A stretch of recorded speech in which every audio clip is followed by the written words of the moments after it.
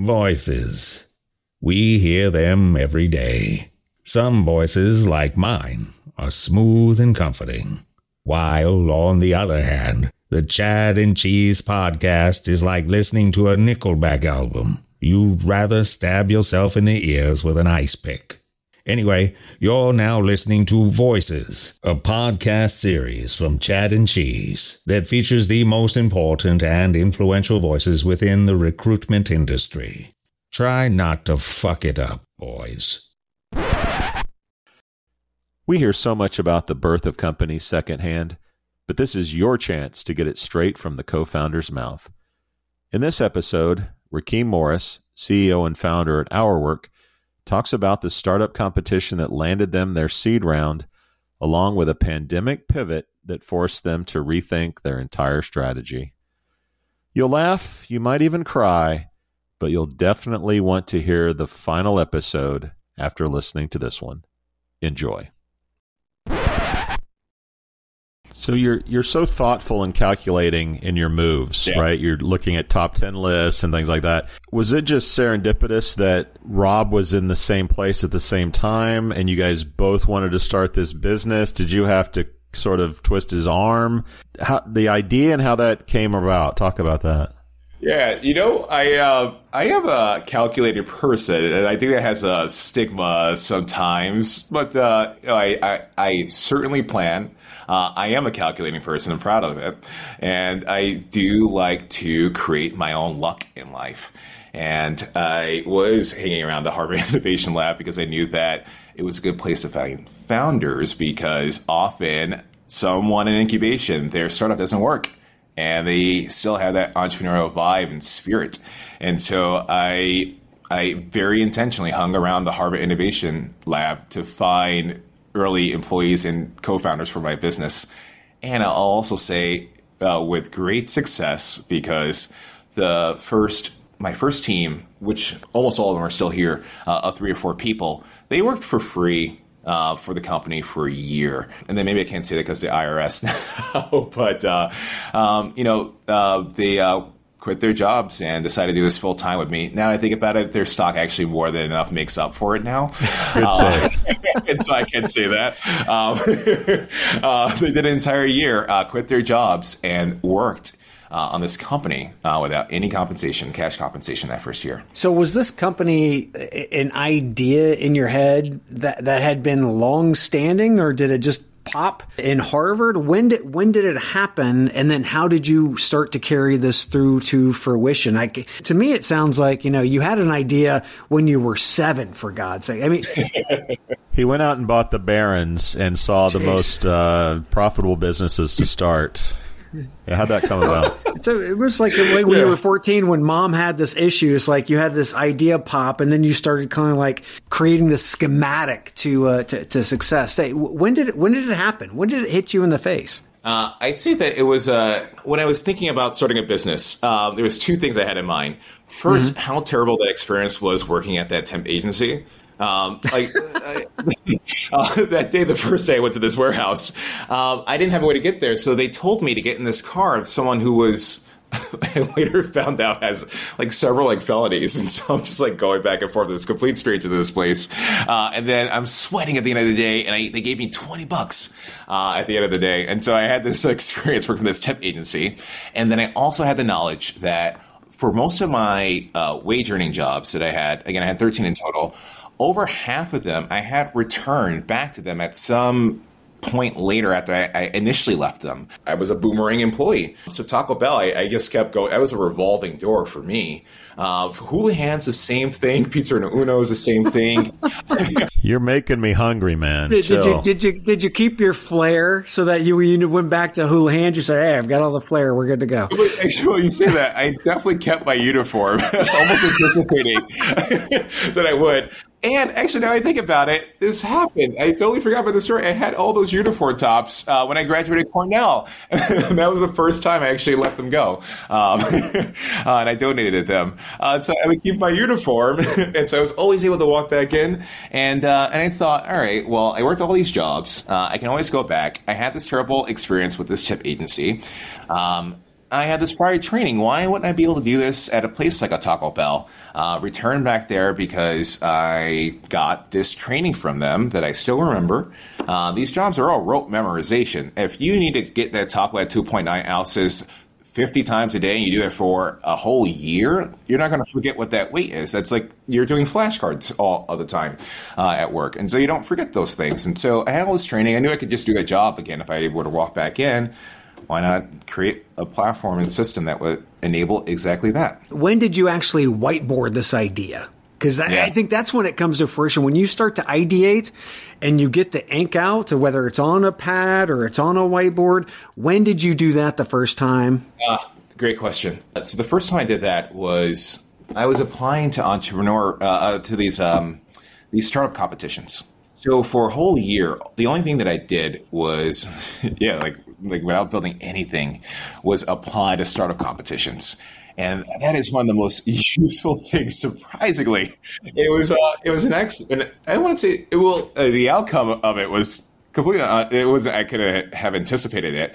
Since I was in school, I wasn't able to actually work on it as many hours as I wanted to. And so all I was able to do was apply to competitions.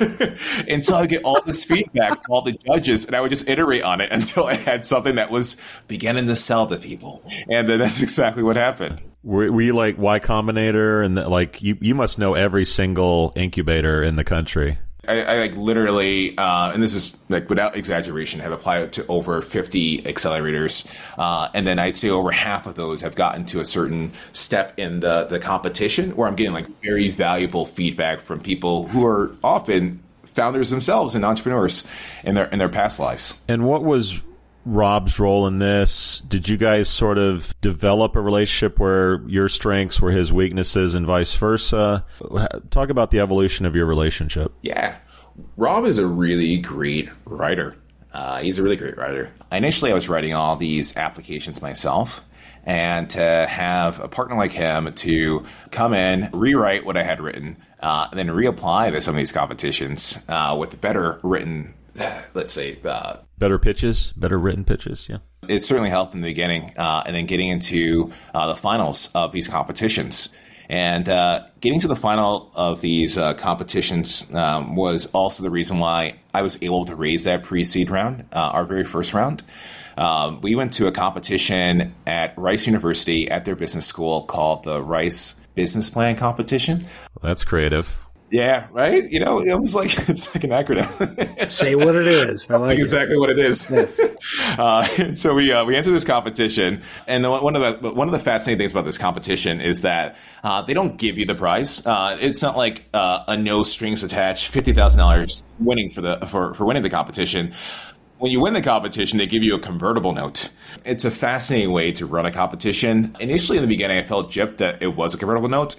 But then when you realize it, or when I finally, when it happened, I realized that we won second place in this competition was that when we got a term sheet for winning second in the competition, that set off the fundraising process.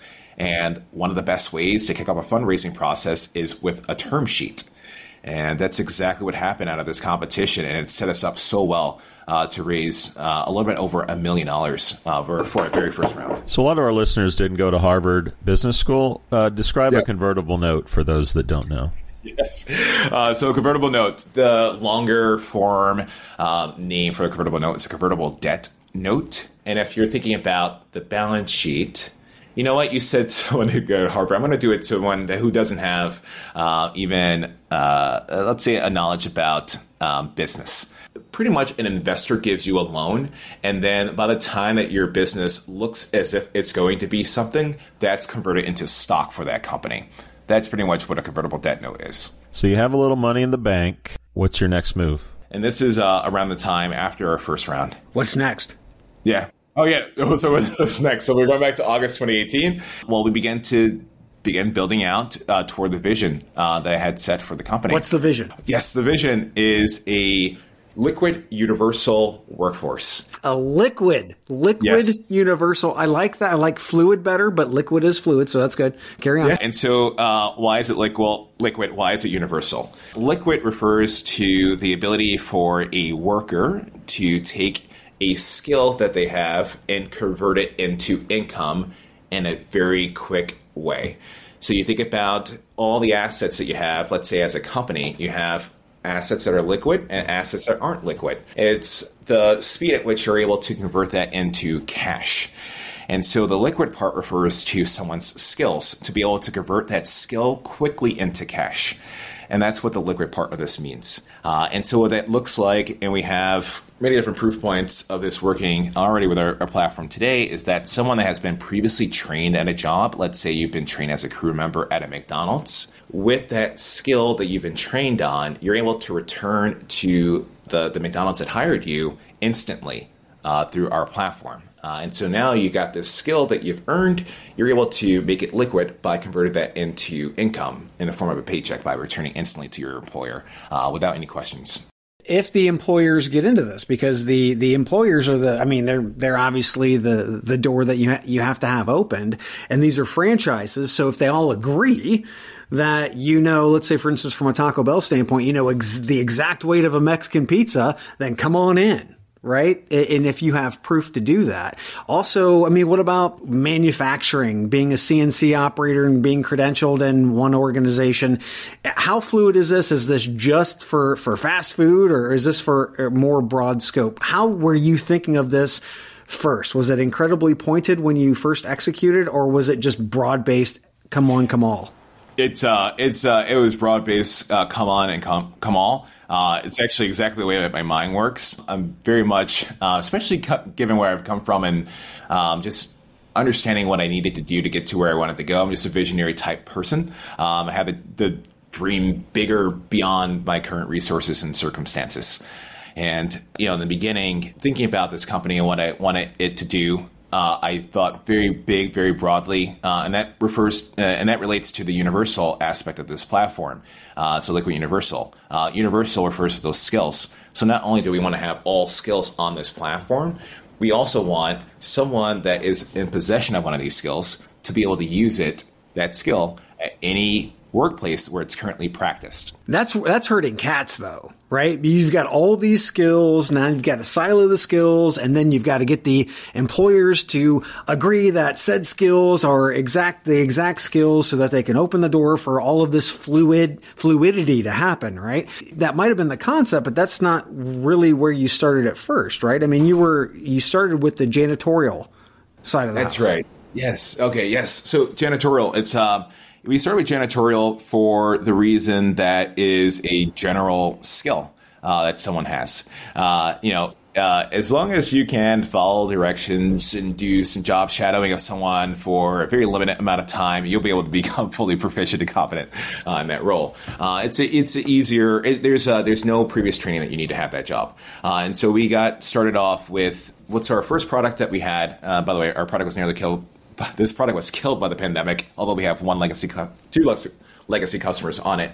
The first product that we had, we allow for managers to request their former employees on demand. And that was with companies that clean commercial buildings. Okay. Around the time of the pandemic, we had about 12 to 15 of these companies on our platform. Okay. How did it work?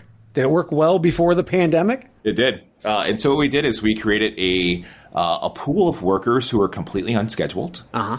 These were people who were employed by that employer still.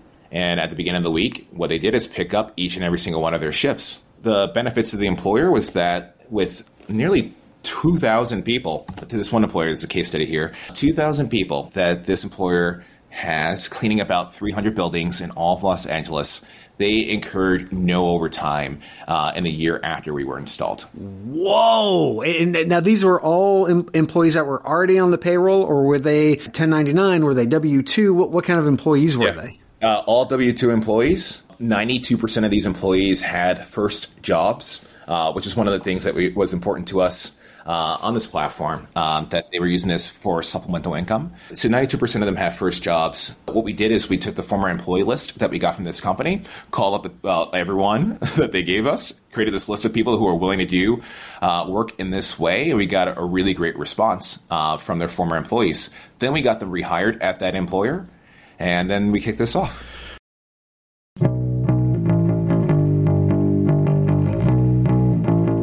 You can find more episodes of Voices, the Chad and Cheese podcast series devoted to stories and opinions of industry leaders, by subscribing wherever you listen to podcasts, or just visit chadcheese.com.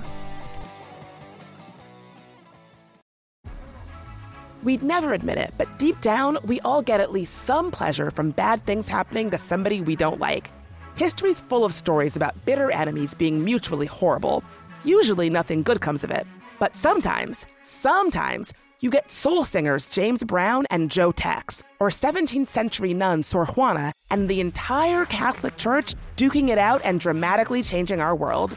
On Beef with Bridget Todd, we tell the stories of those petty feuds behind some of the greatest art, innovation, and global events. Listen to Beef wherever you get your podcasts.